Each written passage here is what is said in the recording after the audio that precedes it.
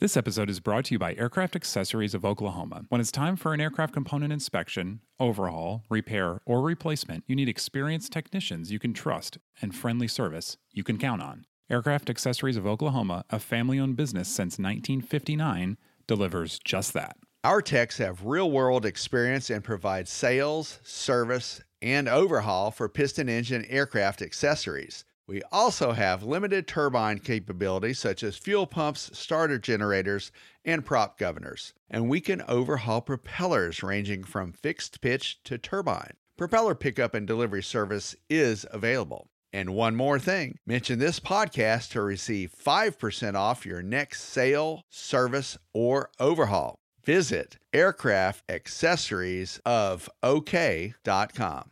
This podcast is sponsored by Genesis Aerosystems, a Moog company and leading provider of autopilots for rotor and fixed-wing aircraft. The Genesis S-Tech 5000 is the latest digital autopilot, providing increased safety plus decreased pilot workload. It's being certified for Part 23 and Part 25 retrofit aircraft, such as high-performance turboprop and turbine jet aircraft. To learn more about the S-Tech 5000, visit genesis-aerosystems.com. Hello, aviators, and welcome to the Flight Time series by Hangar Talk and Flight Training Magazine, where we bring you the exciting world of aviation. Each show, we will revisit a popular Hangar Talk interview for the flight training audience. I'm Jennifer Nahn, Senior Manager of Media Relations and Public Affairs at AOPA. When you're learning to fly, there are dozens of options of great books, videos, and courses to choose from. Rod Machado rises above as one of the best. Rod uses humor to convey difficult concepts, and his targeted creative ideas to overcome challenges have delighted students for years. AOPA senior content producer Ian Twombly caught up with Rod to talk about what makes a great instructor, Rod's early days of teaching and giving speeches, and much more. Flight Time is brought to you by AOPA. Go to aopa.org for more information, and if you're not a member, make sure to click that join button while you're there. If you like the show, subscribe on iTunes, Google Podcasts, or wherever you listen. All right, Ian, take it away.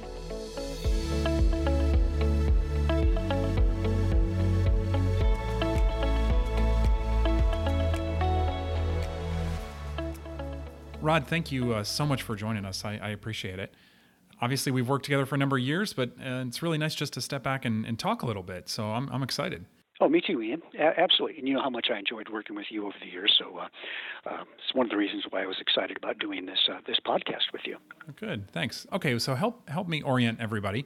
Where'd you grow up? How'd you get into flying? Are you one of these airport kids, or was it later in life, or how did that work? Yes, actually, I was an airport kid, not because I was abandoned by my parents, although my grandfather did.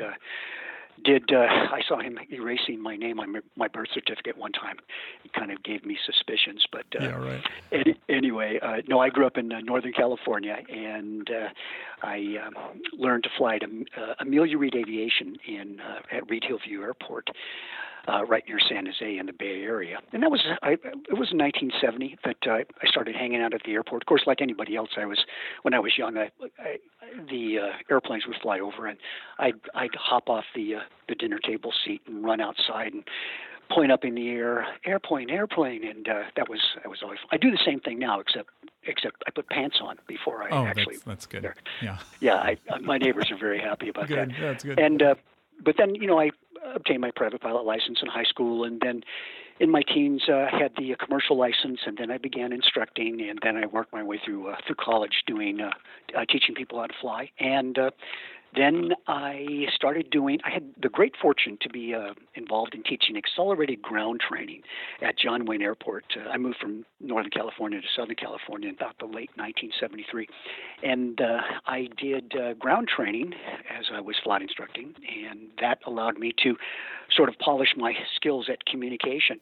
Because, when you're talking to people in 3 days and you have to teach them, you're basically giving them 35 hours of ground training, and you're accelerating the training. And when you say something and they sit there looking at you like a dog looking at a fan, then you realize you have to develop a different way of saying something, or at least be able to clarify what you say. So I developed a lot of useful teaching tools and for me in terms of variable explanations, but it really did I'll tell you what, teaching that type of ground school is worth a year of graduate school in psychology in terms of your ability to communicate and modify behavior. So it was very valuable for me.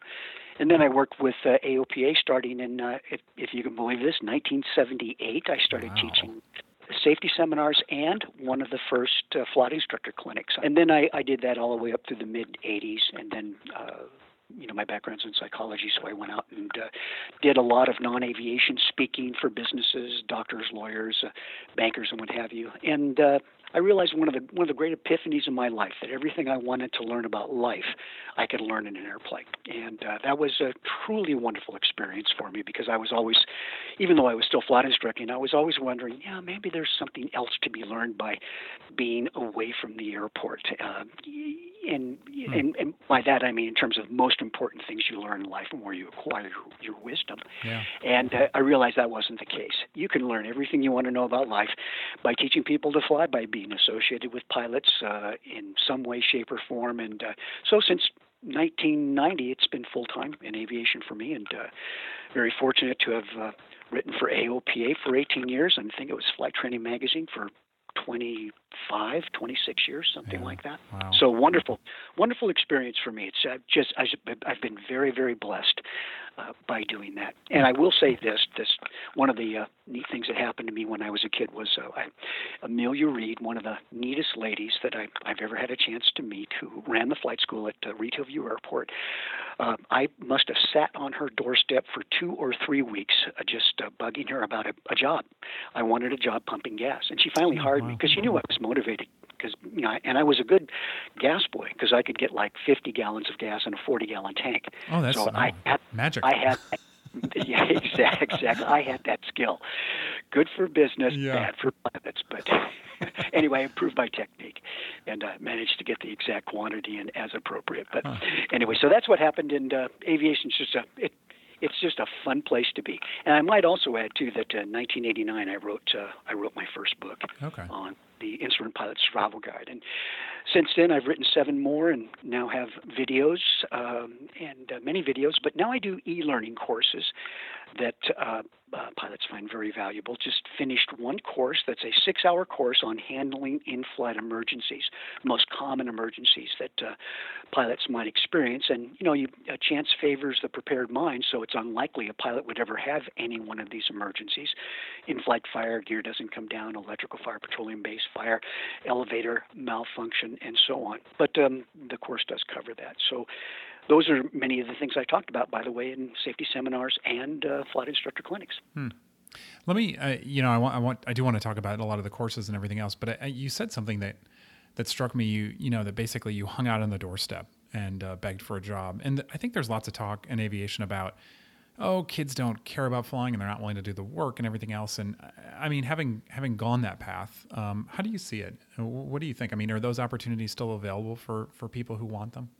Well, structurally, no, not like they used to be. It's very, and I say no, and let me qualify that. It's very difficult to walk out onto an airport as a young person, any reasonable size airport, and not be shadowed by the gendarmes and by the TSA and the secret police, and that's just the way the world is nowadays. So it's very, very difficult. However, there's one function of human nature that never changes, and that is when an older person sees a younger person who has interest in general aviation, that older person's, you would call it the parental nature of that individual tends to want to do something to help the younger person. So my recommendation is if any younger person wants to get involved in aviation, and since it's unlikely you're going to be able to find your way out onto a reasonable size airport, not a small one, but a reasonable size airport, if that's assuming that's where this young person lives, near a reasonable size airport,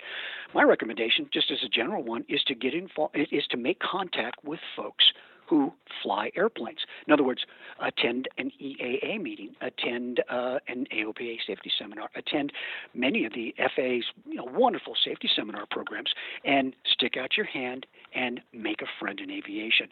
You make a friend with somebody that lives nearby, that owns an airplane or flies an airplane. You will create such great favor and inspire older people to want to do what they do best, and that is to help teach younger people about things they know. So it's a great way to get involved in aviation. One of the best kept secrets that we don't talk about. Nowadays you can't. It's as if you don't want your younger person talking to an older person, and when they do, the younger person yells out, "Stranger danger! Stranger danger!" Right. But that's. And by the way, if you're ever going to run out, use stranger danger. I'm waiting for the time when I can use that at my advanced age, and I think I'll use it during a ramp check. Yeah. When FAA inspector shows up, stranger danger. Yeah. And I'm not sure it'll have the same effect. No. But for young, yes, for young people though, making a friend in aviation by attending any of the local EAA, FAA, AOPA, any of these programs, what a great way to get into, have airport access, to make a friend, to get flight time, to get the experience. It is a great way to do it, and people don't do that very much. So that would be my recommendation. Okay, interesting. Now, you mentioned, you've done obviously some writing, and now you've written the books and created the courses. Obviously, you have enough experience and you've met enough people that you could fly professionally for a living. You could have all this time, I suppose. Why did you decide to stick with the flight instruction and the knowledge route? Well, I started flying in 1970, and there about 73, 74, I was focused on I wanted to become an airline pilot. That's what I wanted to do. So in 1976, I was 23. I had my ATP, and I had about 2,500 hours of flying time. And at that time, I just instructed quite a bit in the early 1970s. 1 year building 1,240 hours. Wow. So that much time in 1 year, it's still a great deal of time. Yeah. But so I became airline qualified. Well, no, let me put it this way. I became qualified to obtain the ATP, and I did. And then I was interviewed by United Airlines in 1976, and they realized that I had 2,500 hours of single engine time. And, of course, that made me their man. It should have made me their man, because if the airplane lost an engine and there was only one left, I'm the guy that's qualified to fly on one engine. Okay. I see where you're going with this. That's good. All that, yeah. So anyway, so they did not hire me. And, of course, I can't blame them for not. I just didn't have a lot of multi-time, didn't have any turbine time. And so, consequently, that's when I got involved in teaching ground school and realized that for me, teaching ground school, doing flight training, and involved in that educational level, writing books and developing educational material, I just much more enjoyed that. That was my calling. That's what I wanted to do, and I have not regretted any moment of that. And there were opportunities where I could fly for a living after 1976. In other words, fly for a corporation and then fly for an airline. It's just not something I wanted to do, but it would have been a great job, no doubt about it. Yeah. Because I'm interested in this idea that people feel, obviously they feel the draw to the airlines. I mean, a lot of people, it seems like a natural progression, but and there was always talk about flight instructing is not a career, it's a springboard. But you've made a career of it, as have many others. And it seems to me that if you stay busy, if you're active, and if you're good at it, then you have every reasonable expectation that it could be a career. Everything that you said is absolutely true, and I made good money as a flight instructor, and I'll tell you how I did it. Number one, you have to run it like a business. Let me qualify that. Number one, you have to be in a place where there is business. All right. So if you're out in let's say Bob's Log Cabin Airport, there is no such airport there. So if you're at that airport, you're not going to get that kind of business. But in many major metropolitan airports, or reasonable sized airports, there's the potential for that kind of flight training business. And what I did, Ian, and not because I'm so smart, I just always associated with people that had extra skills, extra insights, and that's how you learn. And so I learned from them. And then, of course, I colored that based on my own experience, too. What I realized was if I were going to make a living at this, at that time, I think in the 1980s, I was charging $35 an hour, which was top dollar for instructors at that time. And what I would do is I would work with a student, but the student had to commit to fly 2 lessons a week, and each lesson consisted of 2 hours. And I would fly with students 3 lessons a day. So that's 6 hours of revenue time a day, 6 times 35. Let's just equate that to $200 a day. And then I would fly 6 days a week. So $200 times 6, that's $1,200 a week revenue time, and that ends up being, close to $4,500 plus a month, give or take, for flight training at that time. Now, what allowed me to ensure that I had that kind of revenue, such as when the weather's bad, students don't fly? Well, I would just do ground training in lieu of the actual flight training. The way that I made that work was I made the students sign a contract, and what wasn't a big contract, it was just a little contract, and that committal was important. The student had to cancel 24 hours in advance if the student couldn't make it. And of course, I wasn't rigid in terms of that implementation, but you have to be assured that you're going to have consistency if you're going to have a reliable income. So that's how I ensured students would do that. Of course, I was a big softie, and I did let people slide, but not enough to really affect my revenue stream that much. And as a result, I think out of all the training I did, I only had 2 students fail check rides. I want to be careful how I say that. I only had 2 students fail check rides over the years, and the reputation that you develop was such that people would come to you and ask you to train them. And the best kept secret for getting business as a flight instructor, and I don't quite understand why more flight instructors don't do this, and that is to teach safety seminars in the FAA FAST Team program. Yeah. In other words, teach FAA safety seminars, go out there, put your programs together, see how other people do it, make your own program, do safety seminars, contribute to general aviation that way. And I did hundreds and hundreds and hundreds of those over the years, and all for free. I just did them for free. I'd travel around, do them for free. And so consequently, people would say, hey, that Rod Machado guy looks like a fun guy to fly with. And they'd come, and I had more. They'd come and ask me for my card, and I'd give it to them. I had more business that I possibly could know what to do with, Ian. So it was really good. I was never short on a supply of students. Interesting. Huh. What about humor? Obviously, that's a signature aspect of your presentations and your books and everything else. Have you always used it as part of teaching? Are you naturally, are you the family stand-up comedian? I mean, was it a conscious decision? Is this you? How did you get into that? Actually, I'm not. I'm not the family stand-up comedian. My grandfather was, which is why when I was young, he called me over and he said, "I want you to know something." He's a little Portuguese guy. I said, "You were adopted." He'd say that in a thick Portuguese accent. And I'd say, "I was adopted." He says, "Yes, but they brought you back." So that's my grandfather's humor. Yeah, I mean, I had 2 grandfathers that were really wild that way. So in teaching ground school. So you get me all excited talking about these things. In teaching ground school, a fundamental aspect of teaching anybody anything is to understand how to modify their behavior. It's called behavior modification. And since we know that learning is a relatively permanent change in behavior, and that is a motor skill, perceptual skill, or a cognitive skill, I'm teaching these cognitive skills, and I'm thinking, how can I get them to go from not knowing something to knowing something? So I had to reinforce that behavior. I have to get their attention. There's no better way to do that than to use humor. Now, the big misconception there, and this is a big misconception. People always get this wrong, and that is they think using humor is telling jokes. I don't really tell jokes. That is like believing that you have to tell jokes to use humor is like believing that pre-ignition is the ability to see sparks from the future, and that's just not true. Well, pretty much. And so what I would do is using humor as a teacher, as an instructor, is more properly defined by being playful. And that is such a powerful, powerful tool. Not being childish, but being childlike. And that's what I did in class when teaching people how to fly. And in an airplane, I would just be very playful. And as my dad once said, he told me, never let anybody mistake kindness for weakness. And so in being playful, it's easy for people to perhaps look at you and say, oh, gee, he's not serious about anything. But I knew exactly when to become serious as necessitated by the situation.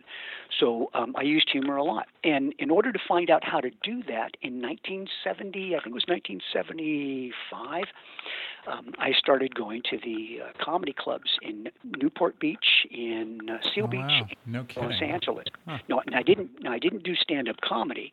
That's not what I did. What I did was I walked in with a pen and notepad, and I started looking at what it was comedians were doing that allowed them to have that kind of connectivity with their audience. And the single most important conclusion I drew from that was that you could walk on stage, you could say the wildest, craziest things, and I mean, you could be controversial, you could say very, very strange things, but if the audience knew you were being playful, they never were threatened by you. And I bring the same thing to the cockpit, and of course I do that because it's just a better way to teach. It's more fun for me. Yeah, that's fascinating. All right, so I wanted to get into a couple of subjects I know you're passionate about.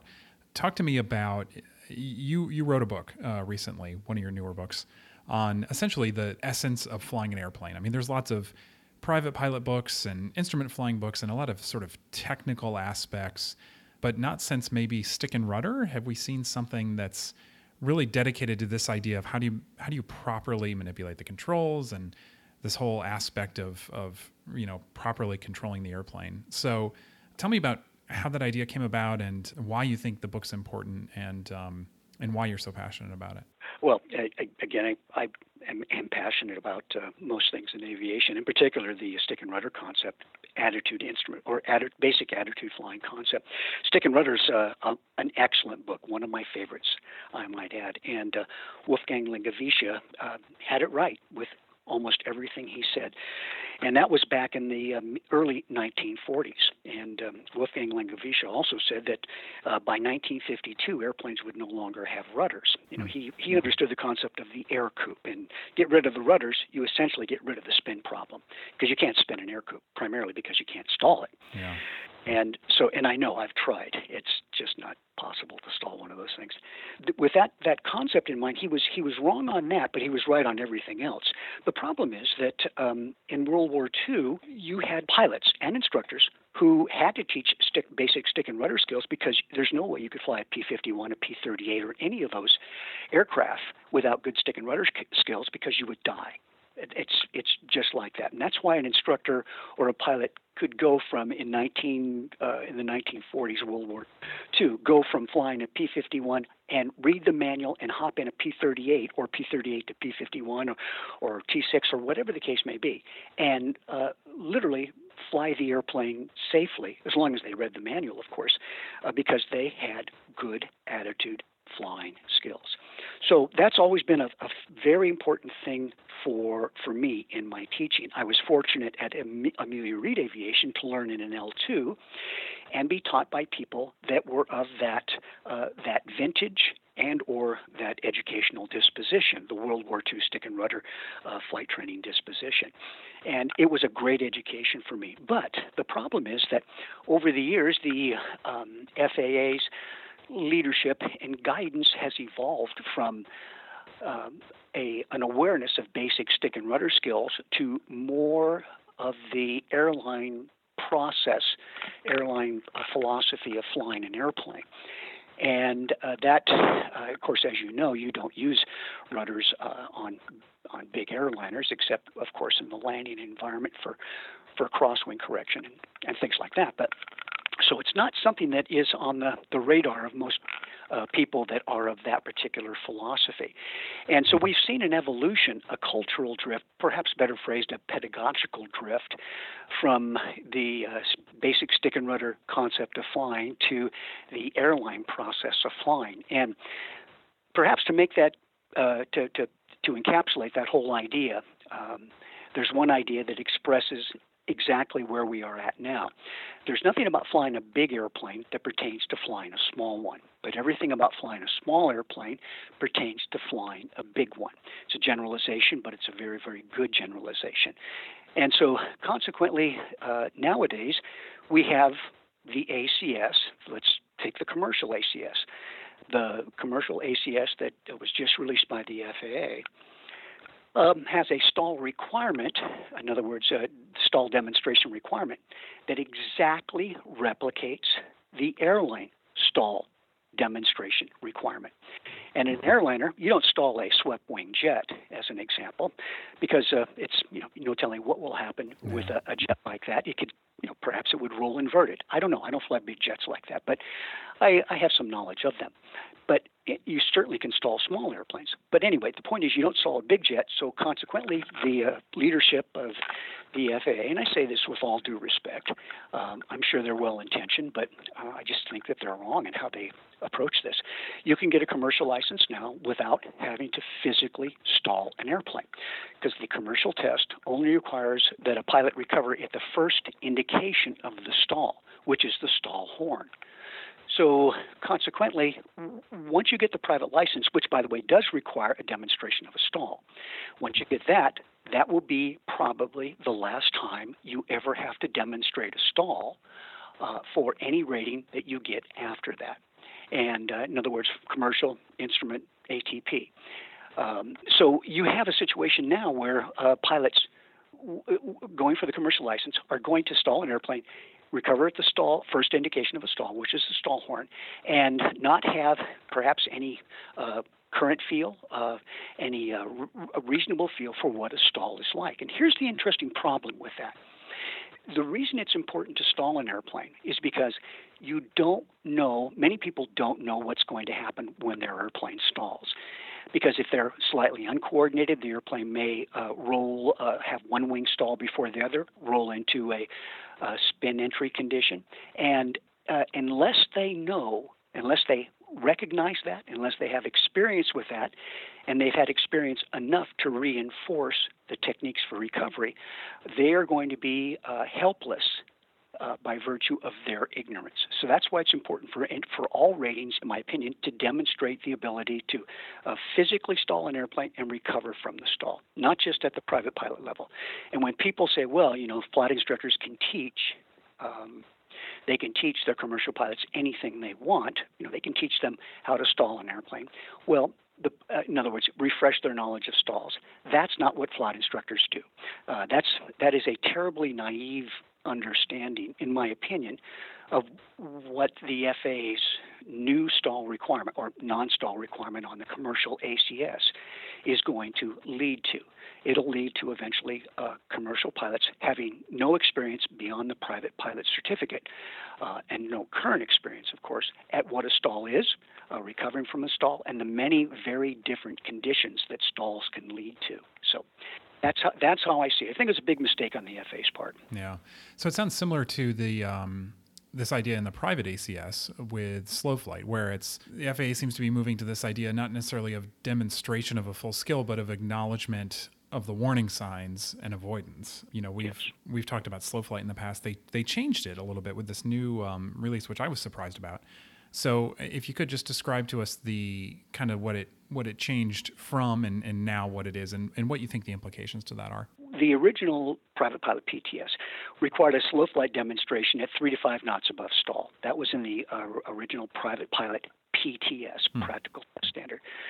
And what that meant was that the stall horn was more than likely activated during the entire slow flight demonstration, because stall horns are required by Part 23 to activate a minimum of 5 knots above the stall speed, assuming the conditions are such that it's a new stall horn and nothing's plugging the vent or the stall light for that matter, same thing. Mm-hmm. So that's the way it was supposed to work. So essentially in slow flight, the student would be hearing the stall horn during the entire slow flight maneuver, and the FAA said, well, that's not good because they're hearing the stall horn and they're not reacting to the stall horn as an alert to recover. The good thing about stalling or doing slow flight at the very slow speed of 3 to 5 knots above stall is that you are actually operating the backside of the power curve. You actually have to get that low, about 10 to 12% above stall speed in order to move to the backside of the power curve. Yeah. if you don't do that, then you really don't understand that relationship of the region of reversed command. So the FAA said that's not good. We want students to hear the stall horn and think, or stall light, see the stall light. We want them to think recover. And the assumption is that if they hear the stall horn or see the stall light, they won't let the airplane stall. And I'll come back to that point in a second. But so what the FAA said was, in the private pilot ACS, we now want pilots to do slow flight at, first of all, slow the airplane down. This is what it says in the original safety of flight alert that the FAA proposed back in August of last year, the SAFO, called the Slow Flight SAFO. The FAA said we want you to slow down until you hear the stall horn, and then note the speed, and then increase the speed by 2 knots to stop the stall horn, in other words, to eliminate it, and then you can add 10 knots to that, because the slow flight speed was 0 to plus 10 knots above a reference speed. So essentially what you have is 5 knots above stall is when the stall horn comes on. You add 2 knots onto that, that's 7 knots. And you're allowed to fly 10 knots above that target speed. So that means you could fly 17 knots above stall speed and demonstrate your slow flight prowess, being nowhere in the region of reverse command. In fact, 17 knots above stall speed is typically around 32 to 35% of the stall speed, and we know that 1.3 times VSO is the typical required or recommended approach speed for most airplanes, and that even goes much lower for some airplanes, down to 1.22% for certain short field procedures in some airplanes. So the point is that the student can demonstrate slow flight now and never experience the region of reverse command. And the FAA said with the original private pilot ACS that came out June of last year, if you heard the stall horn during slow flight, that might have resulted in that could have resulted, depending on the DPE, in a failure, because the FAA said you should not hear the stall horn. They got it wrong. Wow. And they realized that was a mistake. So what did they change in the modification to the slow flight requirement this year? The modification says this, that if nothing else has changed in terms of the speed requirements, you still have to identify your target speed. You slow the airplane down till you hear the stall horn, which is ironic in itself because the FAA doesn't want you to hear the stall horn without recovering. Slow the airplane down to stall speed. You hear the horn. Add 2 knots onto that, so you're already 7 knots above a minimum of 7 knots above the stall speed right there. And then you can add 10 knots onto that as the higher end of the speed at which you can demonstrate slow flight. So that's 17 knots. That hasn't changed. And I predicted it wouldn't change because there was, I think the FAA had too much to lose, quite frankly, with the philosophy they've adopted. That would have been a great contradiction if that changed. The only thing that has changed with the new private pilot ACS, Ian, is that if you hear the stall horn, that doesn't result in an immediate failure. If you hear the stall horn, the FAA says you should then take corrective procedures in order to eliminate the stall horn sound. Hey, that's good. I'm not complaining about that. My beef is with the fact that private and commercial ACS now will not require an applicant to demonstrate skill at flying on the backside of the power curve. And to me, that's a real shame. Yeah, I mean, what is slow flight if it's not flying on the backside of the power curve? Where else would you experience flying on the backside of the power curve? Yeah. Guess where the FAA says that you can gain the experience you need about the region of reversed command? Guess where they said you can get that? Let me guess. Landings? Stalls. Yeah. Yes, the FAA says you can get that during when you stall an airplane and in ground school. Well, I can assure you that you're not going to get any reasonable experience, any practical experience flying on the backside of the power curve as you're approaching a stall for the purpose of doing a stall. Yeah. And in ground school, you can get all the academic knowledge you need, but there's nothing more valuable than actually physically experiencing the backside of the power curve to make you a true believer in what that curve actually represents. So The FAs, again, I think their intent is to do good, and their motivation is noble, but I think having good intentions is a highly overrated virtue. It's what you do that counts.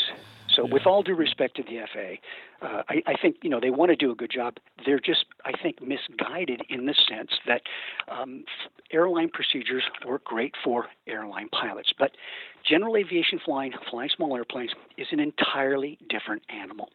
And we know that 50% of our accidents, Ian, are stick and rudder accidents. They are the inability to make an airplane do what the pilot wants it to do. In fact, if you look at some studies, overall studies, physical-based errors represent upwards of 79% of all aviation accidents in totem.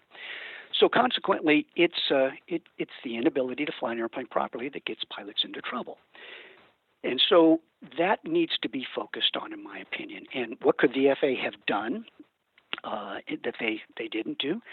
They could have taken the ACS and applied it first to flight instructors, which would have been a more appropriate, approach to changing the way flight instructors teach.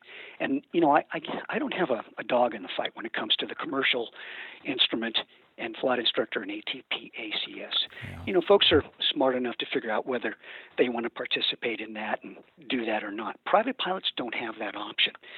And my real beef with the ACS for the private pilot was that it so complexifies obtaining a private pilot certificate that I think what it's going to do is hinder the participation in general aviation at the private pilot level. And, we already know now that in the last 10 years, we've had a 20% reduction in flying time by pilots.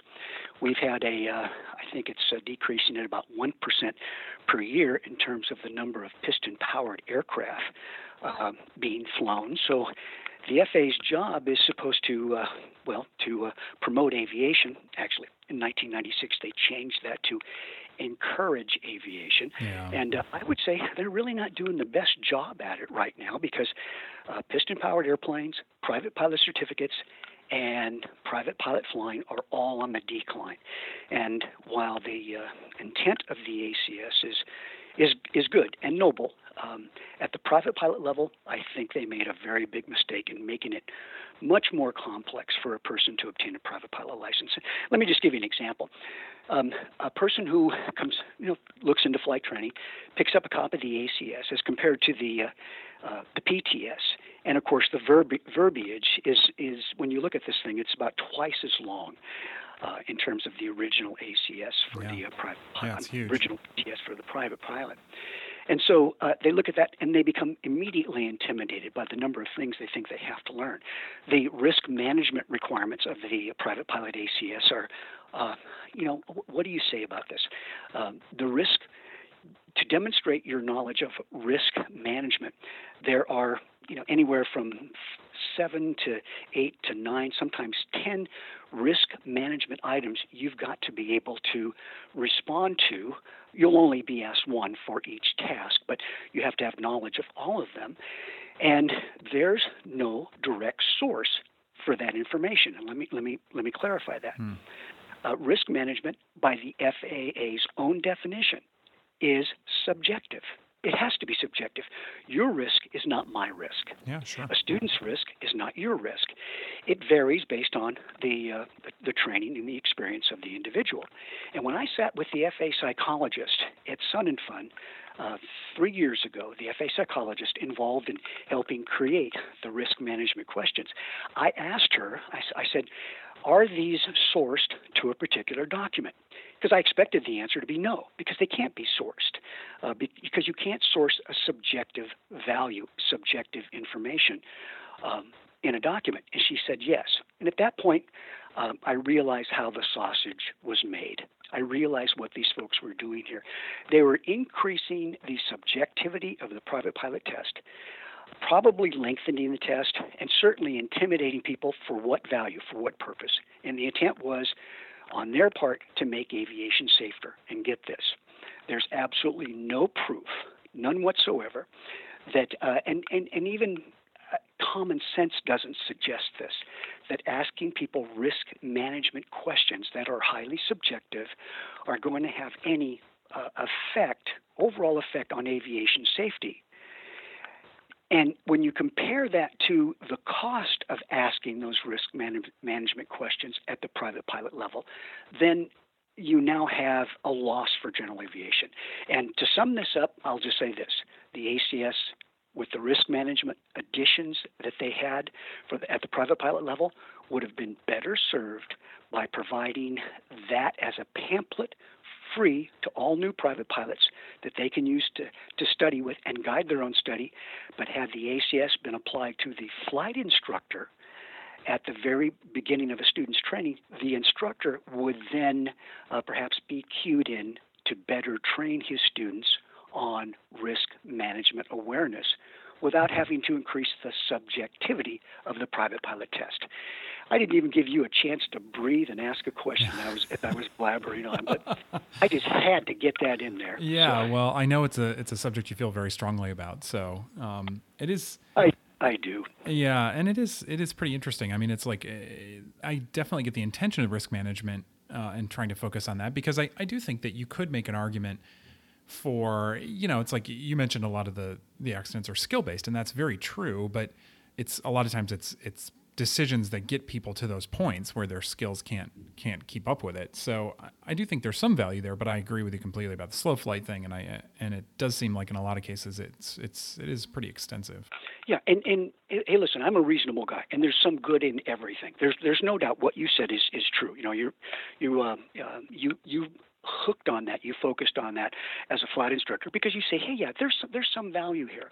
I guess my overall point was that what value might be there would have been better served could have been accomplished and better served by focusing on the flight instructor ACS first, which we won't have for a couple more years. Yeah. But I am, again, I'm a reasonable guy. Yes, there is some value there, although I do have to question how much of an increase in subjectivity the private pilot flight check now has increased. Because one of the ACS questions is, and this is an actual question for risk management, it says, identify and ameliorate the risks associated with the airplane stall warning system. Well, first of all, physical products don't have risk inherent as a result of the physical product's existence. Risk is associated with how you use that physical product. So it's a bad question in the first place, but that's neither here nor there. The fact is that when you look in FAA documents, it's very difficult to find any explanation or example of how the airplane stall warning system can produce or create a certain amount of risk based on how it's used. As I say, these questions are not sourced in the sense that they don't reference the subjectivity or the subjective value as it applies to the individual. And that's what makes this whole thing, I think, very, very confusing, and will make it confusing for many, many people. But, hey, I hope I'm wrong. I absolutely do hope I'm wrong, Ian, but my gut says that I won't be. And as a result, this may further contribute to the decline of general aviation. Because if you don't support the private pilot level, you've got nothing. Yeah. All the hierarchical components of aviation, commercial training, instrument training, ATP training, multi-engine, all that disappears if you don't have private pilots to begin with. Yeah. So yeah, you got to make it support them. Yeah. Yeah, and so my whole objective is to do two things. One, give the average person an opportunity to earn a private pilot license at a reasonable cost, and that's important. And number two, to do it without having to jump through too many government hoops. And let me say one more thing about this too. If the argument on the ACS with the ACS committee is, well, if we don't talk about risk management, they won't learn it. Well, that's like believing that if you put hand lotion in your airplane's fuel tank, you'll make your landings smoother, softer, and younger looking. That is a big misconception. I'm going to try that, actually. I think that's a good idea. idea. You've already tried. Yeah, I've already tried. It works well. Oh, good. Yeah, as long as you're flying a glider, it works very, very well. But the the point there is people say, well, how are people going to learn risk management? Well, if you have a good instructor, then you learn risk management in several ways. Number one, Richard Bem, Stanford University, said that our basic beliefs and values, our deepest value systems occur based on from whom we role model. In other words, our role models provide our deepest consistent values that we have consistently through life. Your flight instructor is the person that is your role model. And therefore, with a good flight instructor, you have good values taught. Now, if you have a bad flight instructor, then you're not going to get that stuff, which is one of the reasons why I suggested working on the flight instructor ACS first, but that wasn't to be. So the second thing is, how do you teach risk management, initial risk management about landing an airplane? First of all, you cannot teach people risk management about something that they haven't actually done, perceived, or thought about. So consequently, it's, in other words, risk management in any meaningful way. The best way to learn risk management initially for learning as a private pilot certificate on a private pilot applicant is to go out and land in a crosswind, as an example. Yeah. And then you'll learn risk management in terms of handling crosswinds. Without that experience, then all the academic, pedagogical risk management knowledge means nothing. You've got to have practical experience. So you don't teach somebody calculus before you teach them algebra, and you don't teach them algebra before you teach them adds, takeaways, times, and goes intos. At the private pilot level, you teach the basics, you focus on the basics, and at the end of a private pilot curriculum, as has happened for 10 years now or so, at the end of that private pilot curriculum, private pilots, if they're taught well by their flight instructor, without any direct mention of risk management, have the basic risk management skills they need to continue to learn more about risk management. Because a private pilot license is a license to learn. It's not a license that says you have learned everything, as the FAA would apparently like it to be. So I apologize once again. I am talking so much, and I'm feeling so bad. No, it's good. Well, so I want to give you a chance, though, before we go to, you mentioned that you think supporting the private level is really critical, and so a lot of your stuff is actually geared towards that. So tell me what you're working on and what's coming down the pipe and where people can find you. Sure. And before I do that, let me just mention this, and don't you dare cut this out. One of the things that's so unique about what you do in Flight Training Magazine is you've made the magazine a wonderful magazine, and anybody that's not getting that magazine is being deprived of a great source of practical, useful knowledge. I'm talking about flight instructors, private commercial instrument students. They should get that magazine. So get a subscription. It's extremely important, in my opinion. Your leadership has also been exemplary in that area too, Ian. I'm not just kissing up, because I always do my kissing up right at the beginning of any podcast.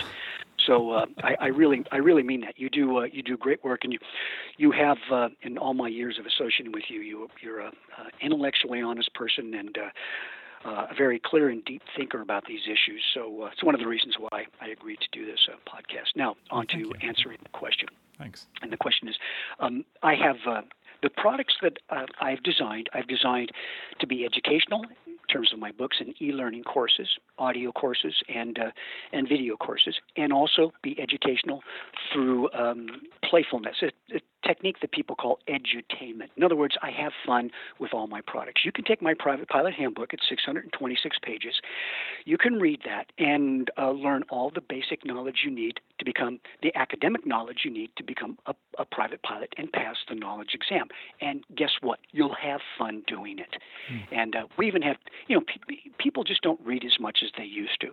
But we even have 12-year-old children reading the book and enjoying it because it keeps their attention. That's cool. Well, one of the reasons I moved into the e-learning course program, which I now have, I think, 7 e-learning courses and developing more each month.